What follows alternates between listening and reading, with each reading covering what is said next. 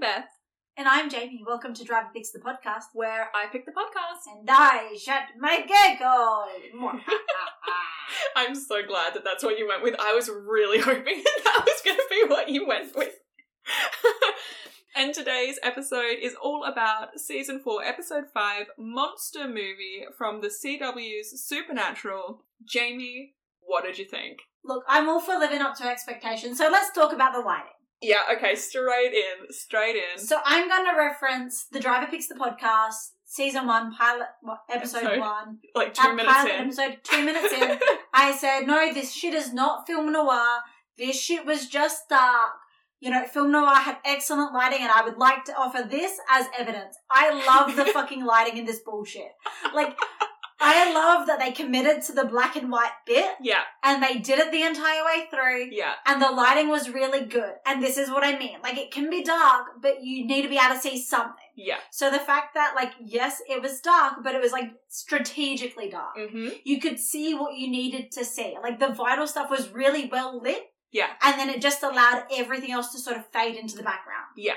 So this is what I was talking about when I said no film noir has fantastic lighting, and it makes me so fucking mad that Supernatural has a good example of film noir lighting.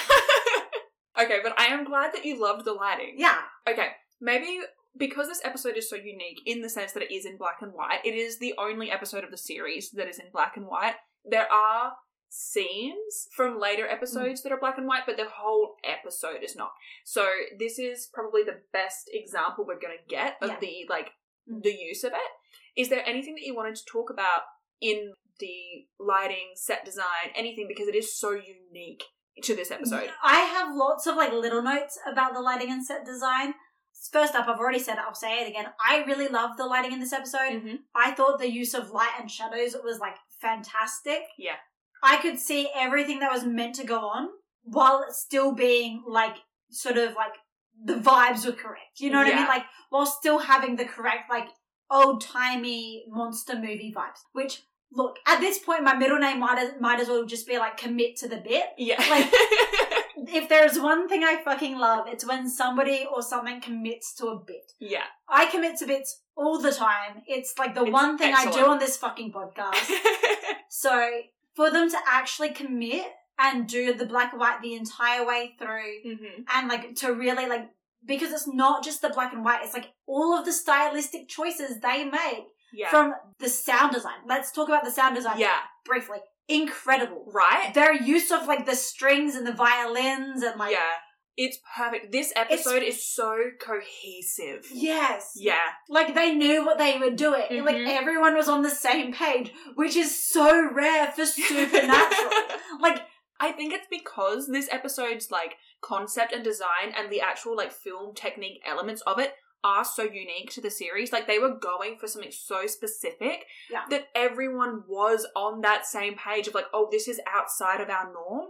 And so, like, they were all really, really clear on what the goal was. It's like they said we're going to do, like, a classic monster movie homage. Yeah. And everyone was like, fuck, we don't know what that is. So they all went and did research and actually knew what they were doing. Like, they always know what they're doing. But unfortunately, it doesn't seem like the communication really went into it's not place. cohesive. Yeah, so like everyone knows what they're doing individually, but no one knows what the actual vibe of the episode's meant to be. Yeah. So like for it to all come together and like the set design and the music design and the lighting choices and the direction, like there's one shot that I really love when they're in the morgue and they've got all the doors behind them. Yes. And they're like trying to find the right one. I love that shit. What a gorgeous shot. Yeah. I am living for this shit. Yes. Like I am just like... One of the things that I adore about this episode, and it's really funny actually, because on my original watch through, this was not an episode that I loved particularly, because I really like the general Supernatural episode. Yeah. So this one really threw me, and again, I was binge watching, so it felt really out of place for me in that initial context. But now, going back to it, I'm like, oh, I love this episode, because I saw that it was Ben Edlund, and I was like, I'm like, surely I didn't not like a Ben Edlund episode, you know? Like, usually Ben Edlund, like, he rarely misses. I've said it before, I'll say it again. So I was surprised at myself, and then watching this episode, I was like, oh, I can see why at the time it, like, was jarring, but going back and appreciating it, like, I adore it. And I think that one of the things that really stood out for me was it's in black and white, but I don't miss the colour. Like, you would think that it would be something, because nowadays everything is in colour. You'd think it would be prominent, or like you would see it and think about it more, but it's so seamless that you don't even miss the fact that it's not coloured. Like, you notice it for the first couple of minutes, and then you just get used to it, and then you sort of forget that it's not in colour. Yeah, because everything just binds together so well that you just don't even consider it as being odd anymore. Yeah. Like, it's odd for, like, the little intro with, like, the title credits. And then you're like, oh, this is just an episode of Supernatural. Look, that could partially just be because normally it's so grey anyway. But it already lacks colour. They might as well go all the way. Like, yeah, it's like they've only desaturated it another, like, 5% to get to this point. It's already 90% of the way there. Yeah, exactly. But no, and so I'm really glad that you liked it as well, because going back to it with a new sort of, like, eye, because I don't think I ever went back and rewatched this episode, because I didn't love it the first time. And so I'm glad that I'm now doing something that's, like, made me go back, because I really liked it. Definitely not my favourite episode. No. But it's like, it's still a very solid episode. Like, it's like they took a solid episode of Supernatural and then made it better by committing to the bit for once in their goddamn lives. Like, I really love that they really went all in. They were like, no, we're doing an homage. It's a shifter. They are obsessed with old monster movies. Mm-hmm. They're putting in all of this work to make their own special effects. The little bucket of dry ice gets me. Like, we're going to also commit to this bit. Like, we're going to lean all in on this and sort of the inherent absurdity of it. Yeah. And I really enjoyed a lot of, like, the visual look and the feel of this episode, which is, like, different. Because I'm not a big fan of Supernatural's normal, like, you know, desaturated, so dark you can barely see anything. Sort of like, you've made your stance on these things very clear from literally 2 minutes into our pilot episode. Like, they're well-established opinions by now. I did actually want to ask, because another thing that you usually are not a huge fan of in Supernatural is the special effects. Yeah. How are we feeling about the ones in this episode? I love them. Yeah, I love them too. And I was hoping you would. Sense. Like, that's the thing that gets me about Supernatural, is, like, the stuff that I'm complaining about, I'm not complaining because it's bad. Like, it is bad. But that's beside the point. I'm complaining because it's bad, but they're treating it like it's not. You know what I mean? Like, of course it's bad. Like, they're going through and they're like, oh, this is from a fucking prop house. Like, they're like, they've got the little tiny bucket of dry ice. Like, they're like, oh, no, these are all fabrications. I do really love in this episode, like, they did all the special effects and they were like, oh, like, I love that they acknowledge, like, oh, these are not great special effects, because they're, like, in-universe special effects. Like, it is this person, well, Shifter, pretending that all of these situations are real. Yeah. And, like, not gonna lie, I really love the scene where Sam goes to kick down the door. Yeah. Because it looks like a massive, heavy wooden door, and then it just, like, crumples. Yeah. I do have a question about the house, though, because I also loved the, like, murder dungeon, like, old castle. It looks like a normal house, and then it's like they've had, like, 3 or 4 rooms that they've transformed. Yeah, into like, it looks like a fucking medieval castle. Yeah. But I love that then you get the pizza delivery scene, and he's walking through what is essentially, like, just any old house. Yeah. And actually, I just love the whole interaction with the pizza delivery guy in general. It's phenomenal. I think, like, I'm like, oh yeah, this is funny. And then the last little bit where he's like, I have a coupon. It just gets me. The bit that I loved was the bit that I was like, does this have any garlic in it? Yeah. And the dude's like... Whoever was playing the pizza delivery guy, like, really embodied what it's like to work in food service. Yeah. Like... That pizza delivery guy was a mood. And he's like, I've got like 6 other pizzas to deliver. You're like, dude, like, I fucking, whatever this is, I do not care and I do not have the time for it. Can we just move on, please? Like, it's so fun. Very fun. Oh, one other thing that I loved, and this is sort of on the topic of black and white and the shadows and things, when Sam goes, when they think it's Ed, who is the shifter, and Sam goes to the theatre and there's, like, the sheet and you have the shadows. Yeah. Him coming up behind him while he's playing the Casio, I think he said. Oh, I love it. With, like, because obviously you've got the music from that he's actually playing and it's just the silhouette and it's just so fun. And I really love it. I thought it was so effective. It's a very fun, very meta episode. Felt a little like Hollywood Babylon to me. Like, no, I 100% get that. And actually, speaking of Hollywood Babylon, we did get another instance of Dean immediately getting food. We had the giant pretzel. He was like, oh, time for a pretzel, immediately going to eat that. While we're talking about, like, the meta nature of this and whole, like, lighting and set design, and they make an X-Files reference. Yes, She specifically says, so this is like the X-Files? Yeah. Now, fun fact that I've learnt on Twitter from a friend, so it may or may not be accurate, but apparently when they originally pitched Supernatural, it was like the X-Files, but with two brothers and monsters. So I had a lovely person kindly informed me that the reason the lighting is so bad in the first few seasons is because they were trying to copy the lighting and directorial style of the X-Files because that's how they pitched the show.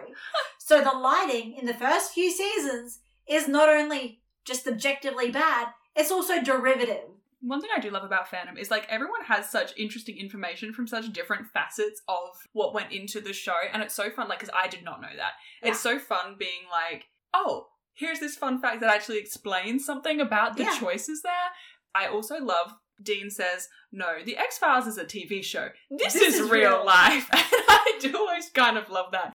Actually, I did have a point that I wanted to bring up because they're talking about the second death, which is the werewolf. And Sam and Dean, I don't remember who says it, but one of them says, oh, werewolves don't actually grow wolf hair. That's just a myth. And I'm like, at this point, guys, how do you decide which fucking myth you do believe versus you don't believe? Because, like, aren't werewolves in general, in theory, just myths?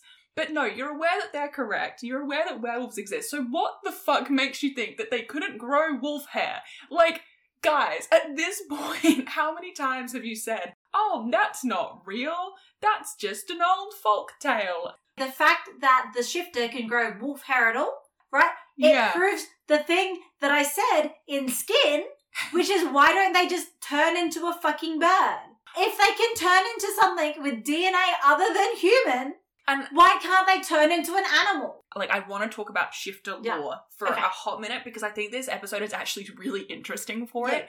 And I kind of want to get your opinions. Okay, yeah. So, first of all, talking about our episode on Skin. So, this is season 1, episode 6. Off the top of my head. We're going back. Right back. I think even in the description of our episode, we said something to the effect of, like, is loneliness a good enough excuse for murder? Like, we talked about this. And literally in this episode, we had that exact same concept come up again, where he's talking about, or actually rather we don't have a specific gender for this and they sort of monster.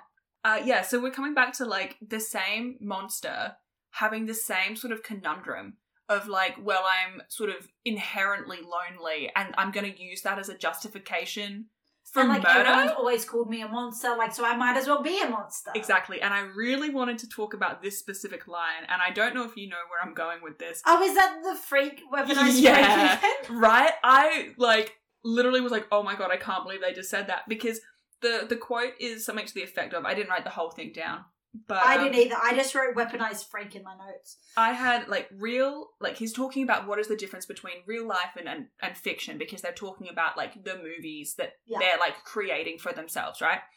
And so the quote is something to the effect of, real is having your dad call you monster. It's the first time you hear the word, and he tries to beat you to death with a shovel. Calls me a freak.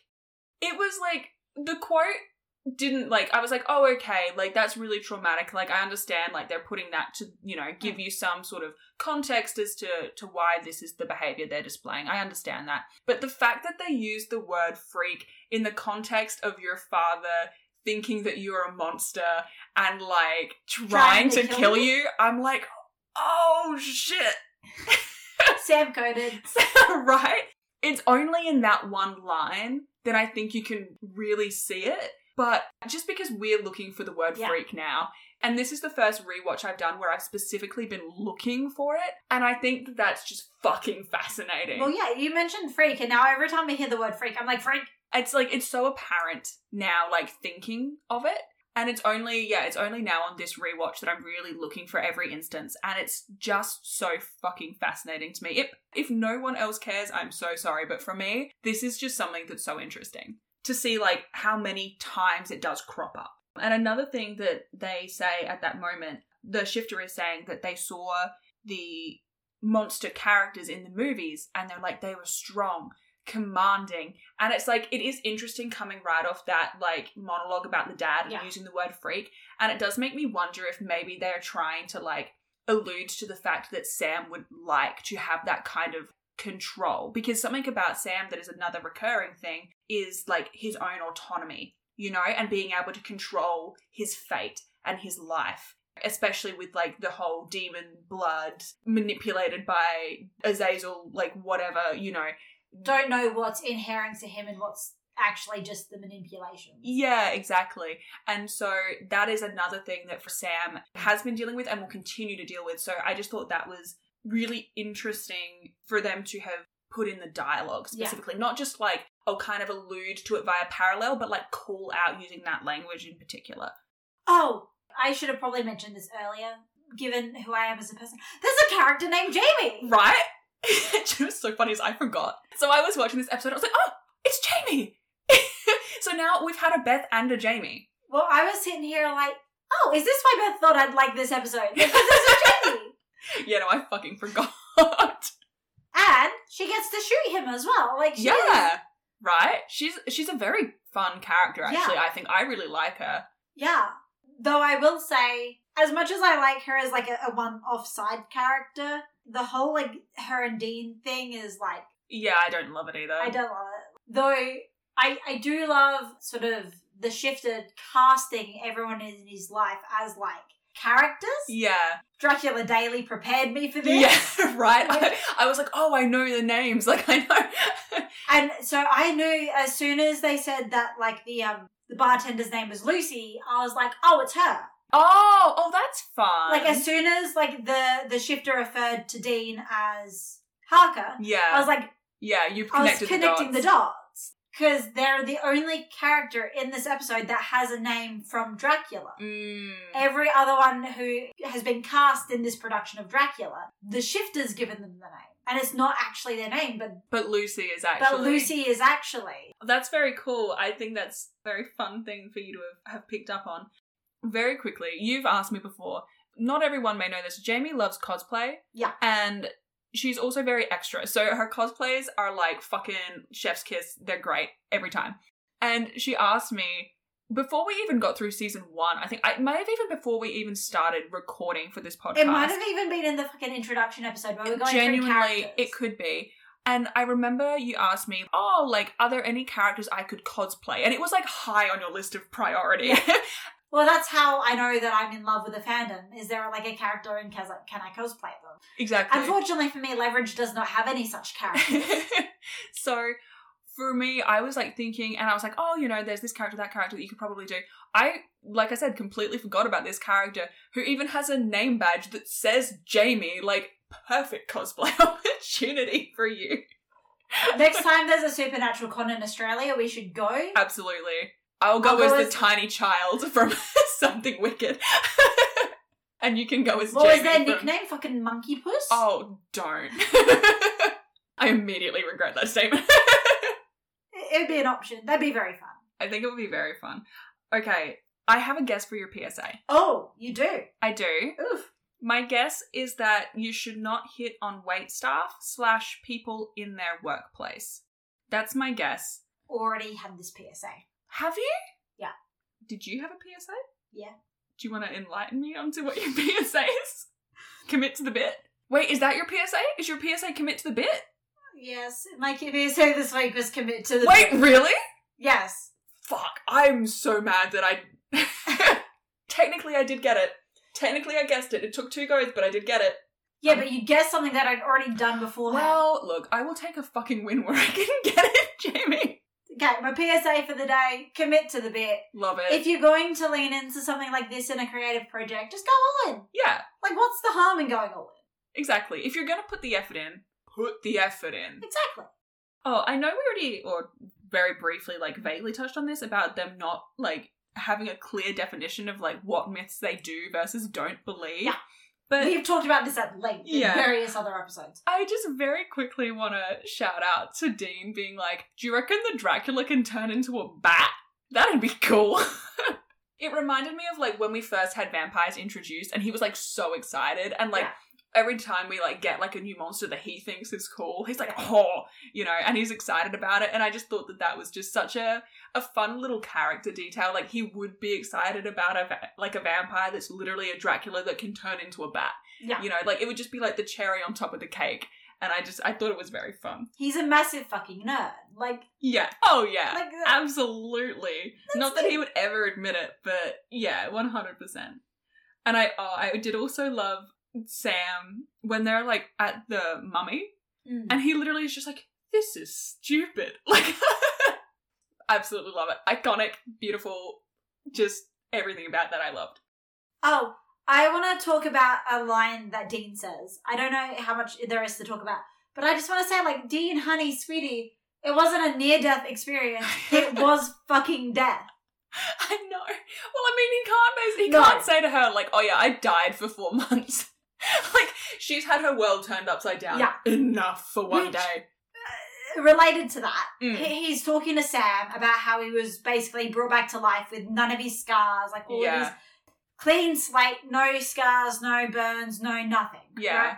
He says something about, like, rehymenated? Like, trans Dean rights? Yeah, literally. Mm-hmm. I'm sorry, how else am I meant to interpret that? Yeah, no, absolutely. Solid take. 100%. Yeah. A trans Dean is actually something that, it's not been something that has been, like, big in the circles that I've personally been involved in, but it's certainly something that I've seen in fandom as, like, 100% like a headcanon, like, or fanon that people really have stuck to and have, like, very interesting meta about, actually. Yeah. But yes, absolutely, like, that is 100% a reading that you could have of that scene. And I love it. Yeah. I do find it interesting, the whole, like, concept of him basically being brought back as a clean slate. Yeah. Because he was not clear of all scars. No. Because he had the fucking handprint, which is so funny to me because it means that it was left intentionally. Like, it wasn't like, oh, this is a side effect. It was like, I cleared everything except for this very specific brand on your fucking shoulder that matches my handprint. Do you think it was just Castiel calling dibs? Literally. Literally. Like, genuinely, and I just think that's so funny because it just shows that, like, he could have gotten rid of it. Like, it did not have to be there. It 100% was an intentional choice, and I just think that's so funny. Either that, or Cass fully healed his body, right? Mm-hmm. Then went down, yoinked his soul from hell. Yeah. And then, like, whacked him back in the body, and he was like, oh, fuck, there's a handprint there now. Like, nah, fuck that shit, I'm not clearing it. Like, too lazy to do that shit. And while I'm at it, climb out of your own fucking grave. Yeah. Like, he'd done technically what he needed to do. I'm obsessed with the thought that Cass, like, absolutely hates Dean at this point. Like, I understand that, like, Destiel is a ship, but I'm obsessed with Cass being, like, obviously we haven't gotten any sort of canonical proof for any of this, but, like, I would be obsessed with the concept of, like, Cass just being so fucking annoyed. With this one random human. Yeah. Because God's been like, oh, you gotta do this, you gotta do that, you gotta do... Mm-hmm. And he's like, I'm doing the bare fucking work. Like... Cass is like, I am above this. I do not want to deal with this bullshit. And then it's like that moment when you realise, like, I wanted to hate you on principle, but, like, actually I kind of love you. So I didn't want to like you. Yeah. But I guess I fucking do.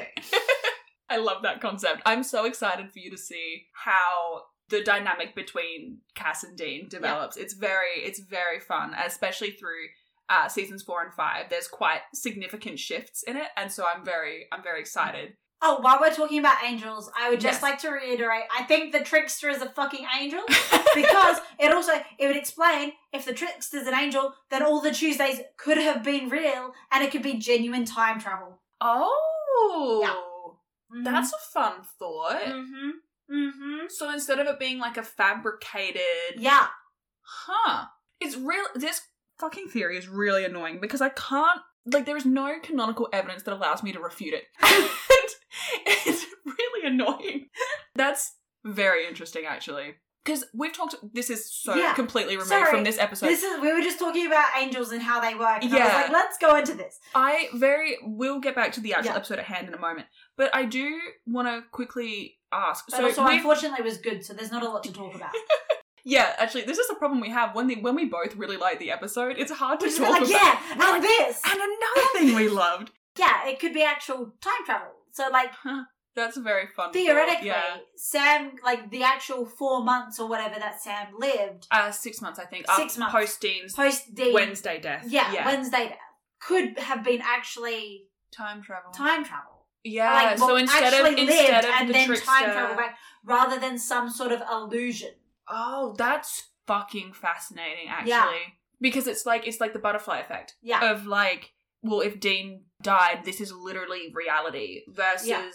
And then the only thing that the trickster would have been manipulating was Bobby right at the end, where he created Bobby as like a vision or whatever you want to call it, a projection for Sam to attack. Huh.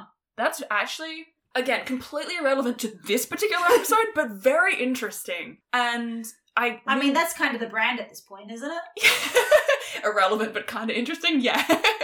I don't really know how to come back from that without going through, like, an entire tangent. So, very cool thought. I love it. Maybe if and when we come across the trickster again, we can delve further into that. Yeah. Well, I'm assuming if we come across the trickster again, we'll get more evidence about the trickster that I can either use to add to the piss me off more, or to like completely cut it down and be like, oh, actually no, this like doesn't directly contradict, does not even vaguely support it. Like so, but also I think it'd be fascinating if he's actually an angel, and so like his entire purpose isn't just because he likes causing chaos. Yeah.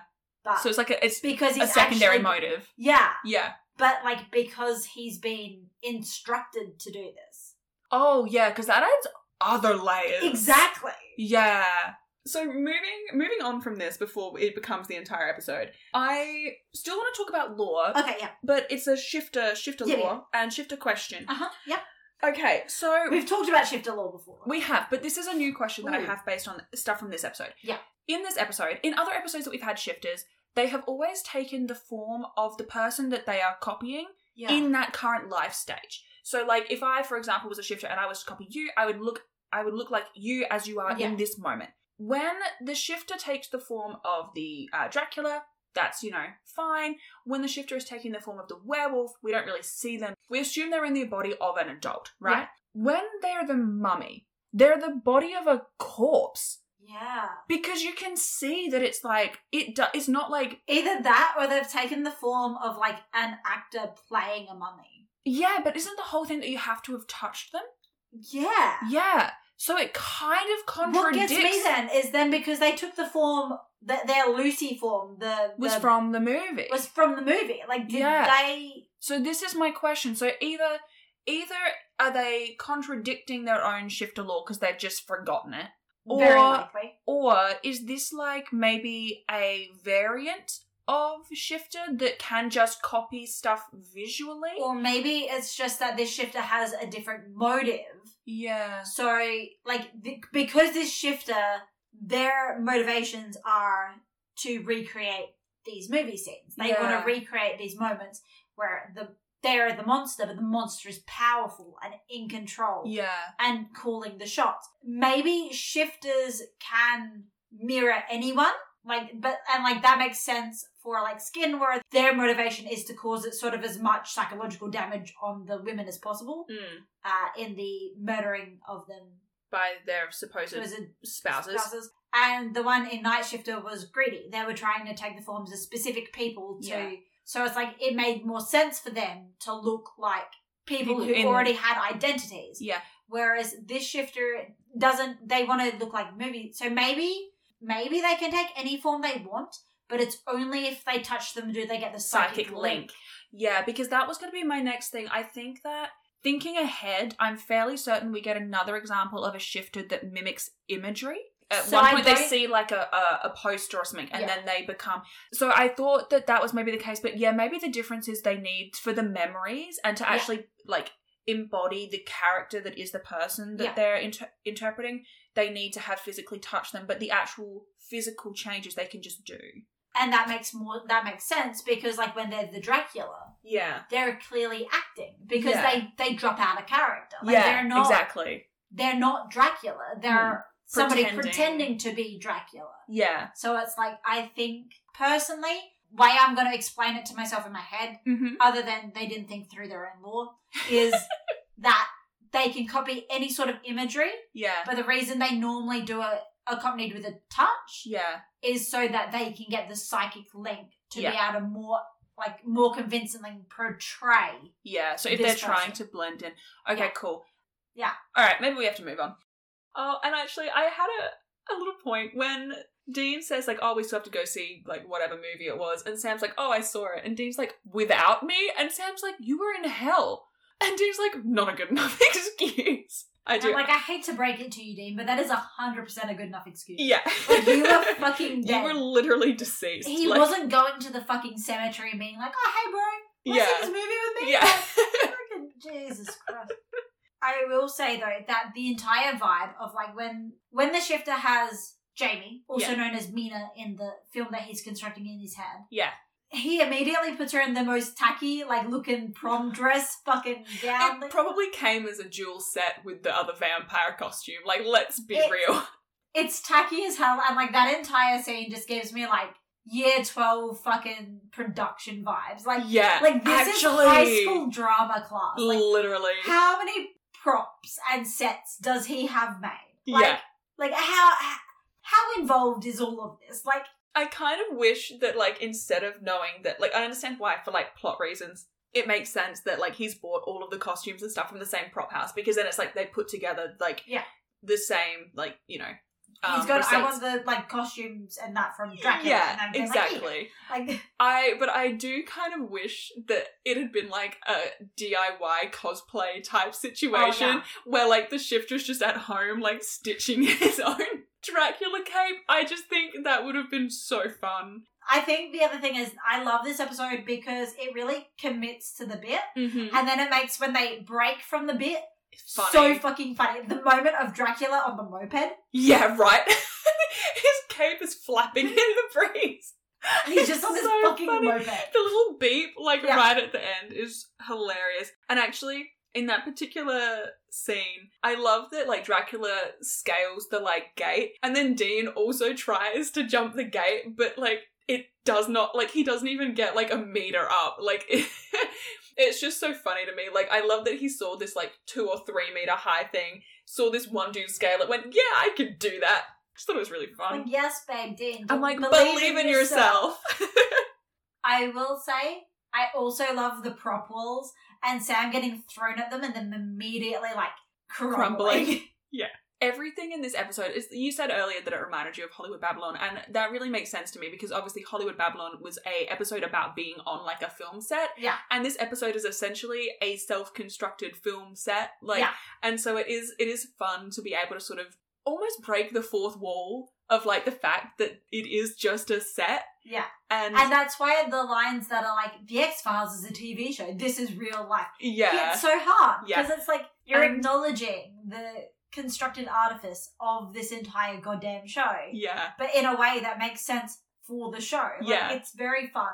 I liked it a lot. It's very clever. And actually one of my favourite things is at the very beginning of the episode when Sam and Dean are in the car, there is a quote that I wanted to talk about just in general where Dean says, you know, we can't save the world, not today, but we can chop some heads off some vamps. Like the good old days. About time the Winchesters got back to a good old black and white case. And I thought that was just very fun with the, like, black and white reference. And also, like, the meta moment of him turning off, like, this string back music, like, the radio stations here is real weird. Yeah, like, exactly. And that line in particular I wanted to point out because the sentiment of it is something that gets sort of repeated a lot over the series whenever we have one of these sort of breakaway filler cases where they're like, what's the reason why we're taking a break from the main plot that they give us canonically as to why Sam and Dean aren't following whatever lead. Like, why aren't we trying to worry about what the Angels are doing right now or what Hell's doing right now? Well, it's because we just need a break and, like, we're just going to take a step back and, there's, like, no pressing things that we need to deal with right now, so we're going to Yeah, there is literally nothing that we can do right now. So we're just going to take a step back. We're going to work like, a regular case. And you know what? Next time we get a lead, then we'll pick it up. Yeah. And so I just wanted to mention that because this is, filler eps from now on. Basically, there will be some kind of reference to this scenario. Yeah. But also, one thing that we haven't mentioned yet, and the first use of it is coming out of the scene, is the transitions. Like, that's one other thing that they really committed to, is it's like, we have a couple of times where, like, the screen shrinks to, like, a circle shape, and there's, like, a fade transition where, like, the PowerPoint transition where it, like, moves across the screen. Like, we get one of those, and they're so fun.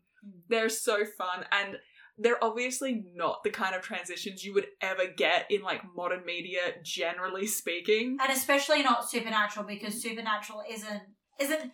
Typically, if a show does that these days, it's, like, to be a bit of, like, a throwback, like, a little bit of a comedy bit. Yeah. And, like, Supernatural, generally speaking, doesn't like doing comedy bits. Like, it has a comedy... Not in that sense. It has a comedy episode, like, once a season. That's its funny one. The rest of the time, it takes itself deadly serious. You might have one-liners and quips and, like, witty retorts, but the actual comedic effect when it comes to, like, production sense... yes, is more limited. A lot of the comedy of Supernatural either comes from physical comedy, like Dean falling over the bins in The Kids Are All Right, or Sam like one-liners. Sam losing his shoe, although then again that's, Bad Day at Black Rock, so that is, an inherently funny episode. Yeah. Oh, actually, speaking of that, there's one moment in this episode where Sam has, like, encountered Ed at the piano, and he's trying to rip off his ear, and Sam's like, it's supposed to come off. And the guy's like, no, it's not. Sam's, like, little apologetic face really did remind me of, like, Bad Day at Black Rock and that sort of or even helpless Sam. Oh, what episode is it where he's like, I'm sure it's them, and he breaks in. Yes. And he's like... Is that not Bedtime Stories? Is it Sin City? I think it might be. Dean's like, I think it was one of the episodes I slept through, so it's got to be either Sin City or Bedtime Stories. I think it might be Sin City. I think you might be right. I have a feeling, and then he, like, breaks in because he's pretty sure it's, like, the commissioner or whatever. Yeah. And he breaks in to see who is possessed, and then they're not possessed, and he's like, oh, sorry. Yeah. While we're talking about, like, one-liners and moments that I enjoyed, there is a line from The Shifter, and he literally says, I have chosen elegance. Yeah. And then immediately does the most cringy thing fucking possible. I know, and I love Dean literally embodying all of us and going, is elegant really the term? Like, iconic. Oh, and on that scene, actually, I love that The Shifter went to the effort of putting Dean in lederhosen. Like, he changed him out of his suit and put him in lederhosen. What's so funny, though, is that he did that to Dean, right? Completely disrespected any personal boundaries, changed what Dean was wearing. But he didn't do the same for Jamie. Actually, that's a really good point. He requested politely for her to put on the gown. Well, until she said no, and then he yelled it. But yes, actually, that's a really interesting point, because the whole thing is that The Shifter has sort of convinced themselves in their character that they are, like, in love with this woman, Jamie or Mina, however you want to call her. Well, actually, no, let's call her Jamie. That's her actual fucking name. It's just very confusing because I'm Jamie. Yes. So, and, like, even in the episode, The Shifter says, like, oh, I've scared you. I don't want to scare you. And, like, very much has made, like, her the exception. And so, like, it makes a lot of sense that they don't care about disrespecting Dean's bodily autonomy and Dean's, like, right to privacy. Yeah. But they would care more about hers. Yeah. You almost don't notice it when you're watching the episode, but when you think about it for a minute, it actually makes a lot of sense. It's a fun little detail. Oh, I do want to do a very quick shout out to a very specific line, talking about one-liners. The police officer who is talking about the murders, and he says, some Satan-worshipping Anne Rice reading gothic psycho vampire wannabe. I also took a note of this line, but I think maybe for a different reason than you. Okay. I'm assuming you just noted it down because it was fun. I thought it was fun. I'm specifically going to reference the Anne Rice section of that statement. Yeah. Because, not to go all, like, old school fandom, but, please like, go. The, like, fan fiction purges of the early 2000s because of Anne Rice. Yeah. Insane.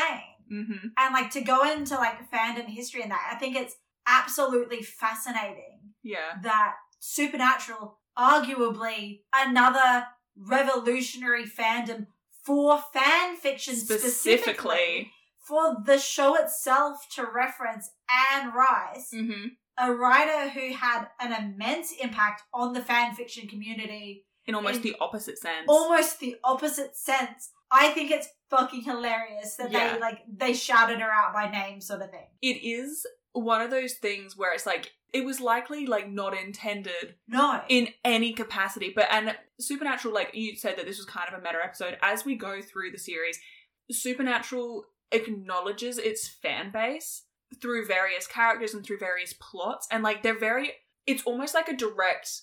It's like they're shouting out the audience, and they do it in different ways. Some ways are respectful, some ways are not. But yeah, it is funny that is specifically, of all the authors they could have gone with, like they could have said Mary Shelley. Yeah. You know, like that would have made sense. But they could have even gone with, like, I don't know, who's the original author of Dracula?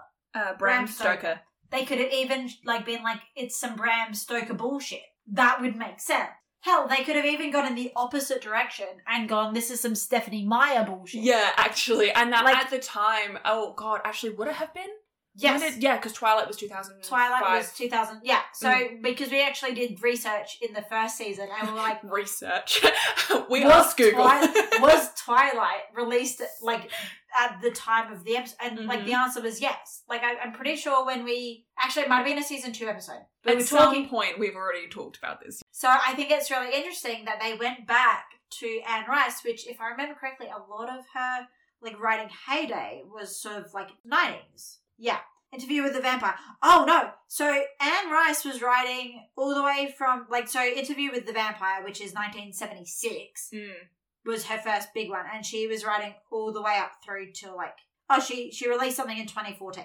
So, like, she's been writing for a long time. But, yeah, like, there are countless 100% other well-known authors in the vampire genre that they could have specifically mentioned. And I think it's fascinating that it was Anne Rice, considering everything to do with Anne Rice and her impact on fandom. It's just one of those things where it's just like meta in a way that was not intended, but it's just so fucking fascinating. Yeah.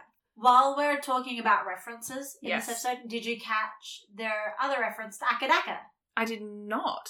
Their undercover aliases are Agents Angus and Young. Oh, yeah. AKA the lead singer of Akadaka. Love that. Yeah. Huh. Did you catch the other reference, which was to Porky's 2, which they just said the name of the movie? I caught the reference because it was clearly a reference. Yeah, I don't understand what the significance of Porky's 2 is. Okay.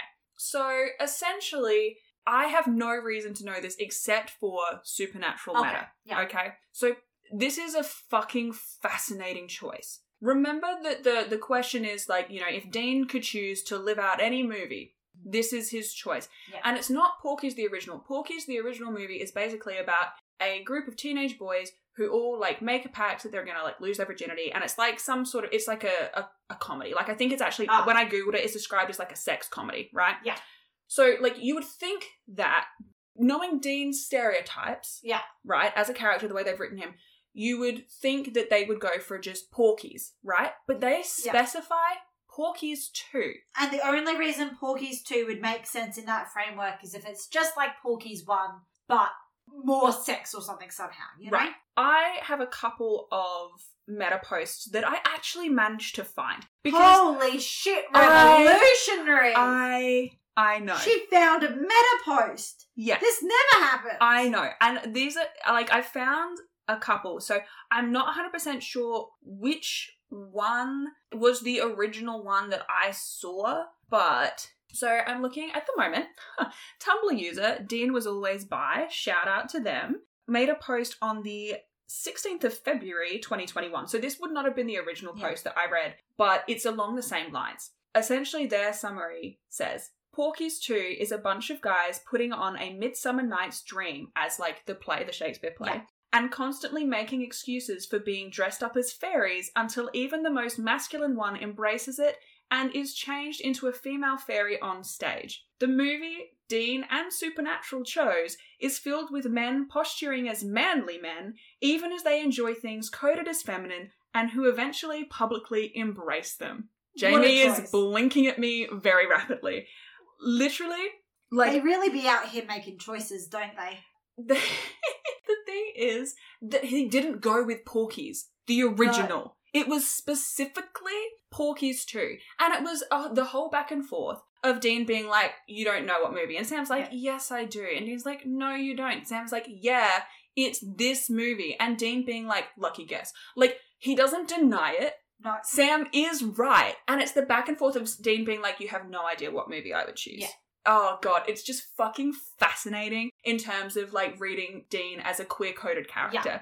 How many millions of movies exist they could have chosen, and how many thousands of movies at this point has Dean referenced? Yeah, exactly. Exactly. And they happen to go with this one in particular, and it's just... Ooh. Especially considering, like, it feels like normally they would have made, like, a bad porn joke here. Like, yeah. That's what they've sort of done up to this point. Like, in terms of, like, even, like, bedtime stories. They were like, oh, Dean only knows, like, the porn version. Mm-hmm. Exactly. And this is the thing, like, Porky's, just generally, the initial movie... would have made sense. Would have fallen into that category, but they specify Porky's 2. And it's not even just, like, a movie that he enjoys. It's like, if he could choose a movie to be his life, that is the movie. It's just the most bizarre... Like, I don't understand how we're supposed to interpret that as not... without reading it as queer. It's also, like, I'm reading the summary on Wikipedia now. Yeah. And apparently it's also got, like, a reverend who's targeting the festival. Oh, interesting. Yeah. Interesting. Yeah. It seems like an odd choice considering that the first movie is, Exactly. And so I really wanted to put this in here because it's just such an interesting choice. And we could probably, like, if I've never seen either movie, but I am almost inclined to watch both purely to discuss from, like, this lens. There's 3. There is 3 Porky's movies. I mean, they were made in the 80s, though, so that's... They probably have not aged well. Doubtful. But I would be interested to watch at least the first 2, think about it from this, like, episode perspective, because I think it would be very fucking interesting. Yeah, it's literally in the description I'm reading. It says, Pee-wee and the boys proved to be surprisingly supportive of the arts as they turned the tables on the pious group, also contending with the Ku Klux Klan and a shifty politician. Fun. Yeah. Everything you want in a summertime movie. It's only rated 5 out of 10 stars.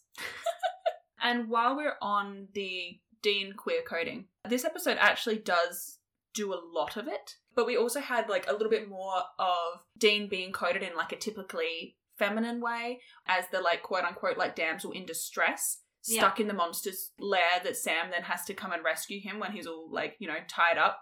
We also have Dean, obviously this is, like, a horrible thing to say is feminine coded, but him being drugged with the drink when the shifter is posing as Lucy. We've mentioned before with Abigail of Saving People Queering Things when we were on their podcast, we talked about, you know, Dean and knowing about drugs like roofies in particular and how that knowledge is, like, brought up a couple of times across the show. So that's, like, you know, it's worth pointing out, I think. And yeah, so that I just think it's very interesting that, like, all of these things all occur within the one sort of 40-minute time period. I also find it hilarious that the shifter casts Dean as Harker, considering Tumblr's recent obsession with Jonathan Harker. Yeah. It really is the Supernatural website. It's like that fucking meme that's like from Scooby-Doo. Oh, with the ghost. Yeah. It's like, let me see what we have here. It says Jonathan Harker and it like it's like Dean Winters. I love that. While we're on the topic of Dean and sort of coming back to our very brief discussion of angels. I made a mistake mentioning Dean. We're never getting back on anything else now. Sorry.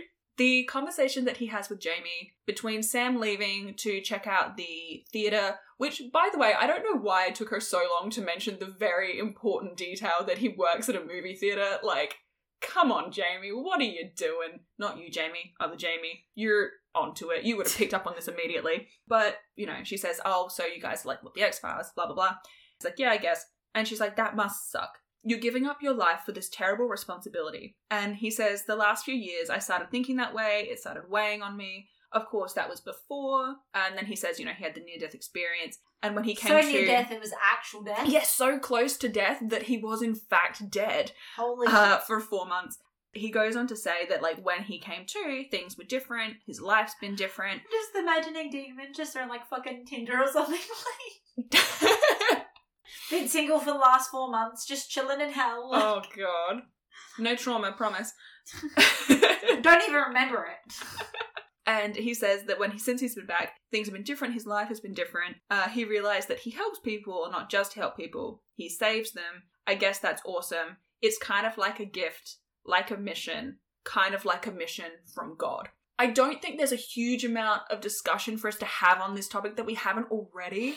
But I do think it's interesting to, like, follow along Dean's whole, like, God is bullshit, blah, blah, blah, blah, blah, to, oh, now I believe in angels, and to now say this. I think as a progression, only 5 episodes into the season, I do think it's interesting. Dean is like when you have a friend who are like, they're super duper down in the dumps, and then they get in a relationship, and they're like, oh my God, they're so amazing. I love them so much. Like, they give purpose to my life.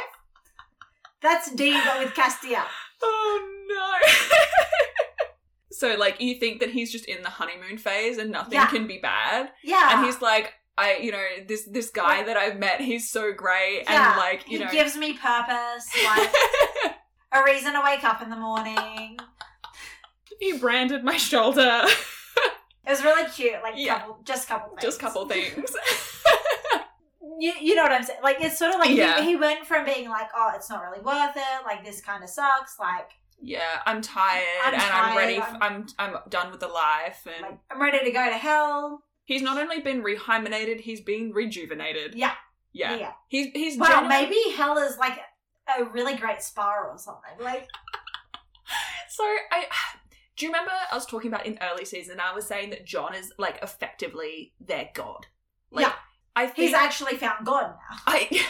But I don't think it's actually God. I think it's Castiel. Yeah. I think that Dean as a character very much, you know how we talk about Dean being very predictable and Sam being kind of chaotic? Yeah. Sam and his like liking autonomy. Dean also likes his autonomy, right? Yeah. He likes to be, involved, but he also likes to be given purpose. Yeah. And like he was content to follow John where Sam was like more willing to like question John and be like, you know what? No, fuck you. I'm going to do my own thing. Dean was way more willing to be like, I'm happy to sort of fall into line. I think part of like Dean's sort of arc over seasons 2 and 3 is he was so tired and done and lost because so much of what they were doing was resting on him. Like he was having to forge his own path away from John for like the first time ever, but also he was having to take Sam with him. And so like he had like dual responsibility. Like he had taken over leading the way that he would normally have like let John do, but he was also still trying to like watch out for Sam the way he always has. So it's like an extra burden. And I think in a sense, as much as he doesn't like being told what to do from like a sarcastic little shit kind of way, and he will rebel, like we see him talking back to Cass all the time, but I do think that there is a part of him that likes just being told this is what we want you to do, and he can decide whether or not he wants to do it. Yeah. But I think he likes feeling like he has an intended purpose that comes from something beyond him, like an external thing, John gave him missions. Like that's how he sort of parented him. And so to feel like, oh, God has given me a mission, I think that sort of helps in terms of his like purpose. And I think that helps him sort of center himself in his life. It doesn't feel like he is just erratically jumping from point to point to point and having to make every decision himself. Like he is being told, hey, go from point A to point B. And like he can choose how he gets there. But ultimately that other part, that other responsibility has kind of been removed a little bit. Yeah. And whether or not that's a conscious or subconscious thing, I do think it's something that is quite prevalent in him as a character. And like I said, I'm not saying that he likes 100% being told what to do or that he doesn't want his own freedom and like autonomy, but I do think that Dean more than Sam does find comfort in having direction you know? Which is ironic because Sam is like 100% more religious than Mm-hmm. Dean. Like, just as a borderline. Like, they have different reasons for... And they also have very different perspectives. Yeah. On religion and a higher power. Which we have talked about ad nauseum in previous episodes. Yeah. But I do think just... It is funny that you say that, like, Dean found God, but actually it was just Cass. I don't know if he believes in God or not, but he's got to believe in Cass. Cass is there. He can physically see Cass. Mm-hmm. Cass has the power to pull him out of fucking hell. Cass has the power to send him back in time. Yeah. But whether he actually sent him back in time or just created a false reality. Yeah. Which the trickster's an angel. I love, you know that All meme? paths lead to... You know that meme where it's the crazed looking guy with like the red string? That's you. But about the trickster. You asked me to think about it. Yeah. Deal with the consequences. I'm so full of joy, but I also have so many regrets to bring it back from that. What I do find... That was fun. I'm trying to keep us vaguely on topic. I don't know why I'm bothering at this point, but I am trying. If you've gotten to this stage in the podcast and not realised that Beth has the brain cell for the day, then I don't know what to tell you.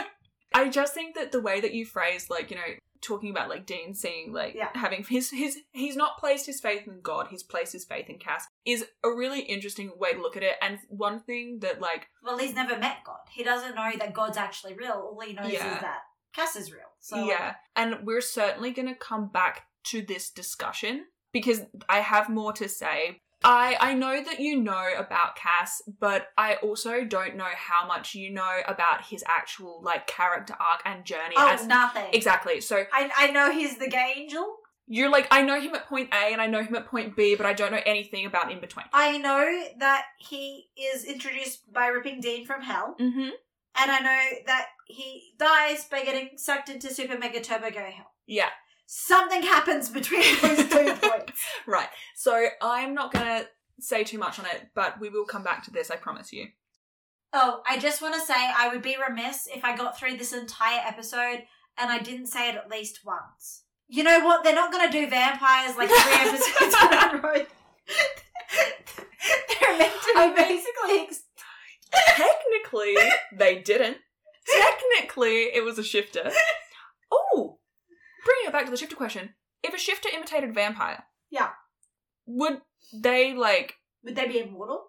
Yeah, like, does it change their physiology to the point where, like, they could just imitate any monster that they wanted? And would that then in turn change... So, like, for example, right? So, shifters are killed by silver, right? So, silver knives, in this case, silver bullets, you know. So, if they were imitating a vampire, could they be killed by beheading?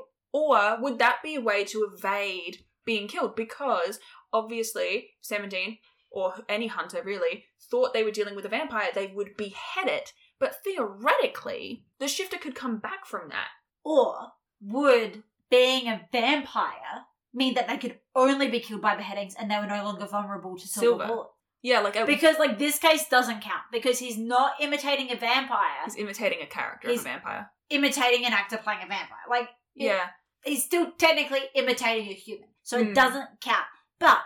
Like, how much does it change your physiology? Because if they can grow wolf hair, if the physiology can change to that level, then I wonder if the physiology could change to the point where it changes their vulnerabilities. Yeah. No, I have no idea. They haven't given us any evidence in this episode to say one way or the other. Is super duper interesting to think about, but ultimately not something that we can solve this episode. Hit us up on Twitter or Discord and we'll discuss it at further length. Yeah. If anyone is interested in debating this, I would be fucking fascinated to hear some other opinions. Oh, I do want to say, just in relation to their commitment to the bit, I do love the tiny little intermission they put in the middle of it. Oh, episode. Yeah, just as like a fun little... It's like a fun little detail. They didn't have to do it, but the fact that they did was just a little extra little something something. Did you have anything else that you wanted to touch on before we wrap up? No, I think that was all. That was all? Yeah, I don't have any other massive groundbreaking points to say other than I think the trickster's an angel. Jesus Christ.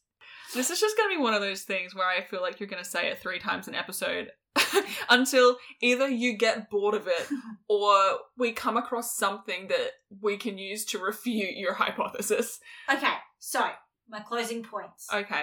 the lighting is bad. Not in this episode, but generally. Yeah.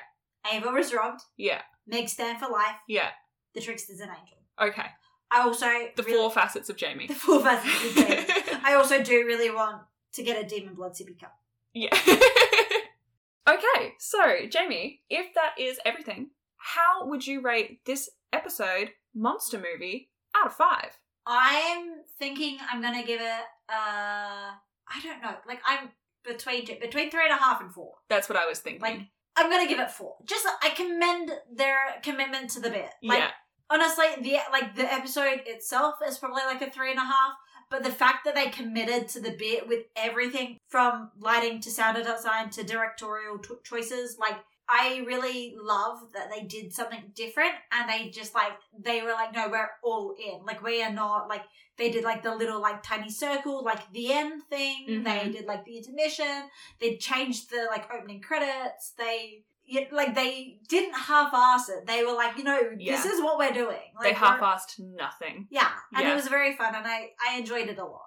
Fantastic. Okay, cool. I'm really glad that you liked it. I thought that you would, and I'm glad to have been proven As I said, at correct. This point, my middle name might as well just be Jamie Commit to the bit. Yeah. Like...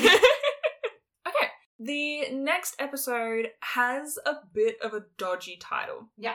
Heads up. It is called Yellow Fever. Big yikes. Big yikes, straight off the bat. I normally ask you your predictions based on the title. I don't know. Maybe rather than asking your predictions based off the title, I might ask you, what are you hoping to get out of the next episode? Maybe just in terms of just, like, generally, like, what kind of episode do you want next? I'm just hoping the episode itself is not as big yikes as the title. Mm. But, I mean... Maybe we're going to get some more information about the Croatoan demon thing. Oh, like the demon virus. The demon virus thing. Yeah. Maybe, it just goes by Croatoan. It's like, as big yikes as the title is, it does make me think of something infectious, so maybe we're going to get infectious demon again.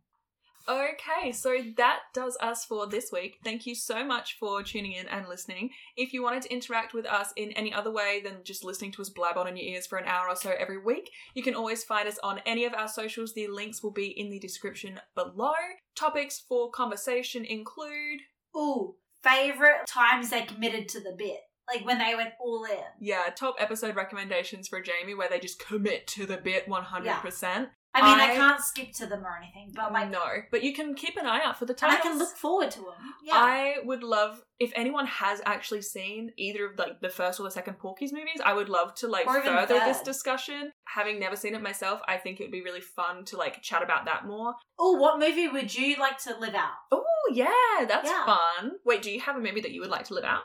The only movie that's coming to my brain right now is Legally Blonde. Oh, okay, but that's a good choice. I don't know what. I'm terrible. Graduating top of your class from Harvard Law School purely out of spite? Yeah. Jamie coded. I don't watch a lot of movies. Yeah. I am much more of a show person than a movie person. I might have to think on that. Oh god, give me 1 minute and what movies have I watched recently? What movies have I watched that aren't tragic recently? Like, because there's movies and then there's movies I'd actually want to exist in. I'm trying to think of something wholesome. Like Winnie the Pooh. I'd live in a Winnie the Pooh movie. That'd be a vibe. Yeah, I think I'd live in, like, any Winnie the Pooh movie. I think, actually, the Heffalump movie used to scare me as a kid, as did Springtime with Rue. So, maybe... the Tigger movie's kind of sad too. Man! Maybe, Maybe choose a less depressing kids movie. When I was a kid, my favourite Winnie the Pooh movie was Pooh's Grand Adventure. Mm. And there's scary moments in that film, but I think overall it was my favourite. So, Pooh's Grand Adventure, that's the movie that I would choose to live in. Next I'll just say Barbie and the Nutcracker. No, my favourite Barbie movie was Barbie as Rapunzel. Okay, yep. With the little purple dinosaur? No, Purple Dragon. Purple Dragon. Yeah. That was a vibe. Look, as long as it's not Barbie's fucking Christmas, like...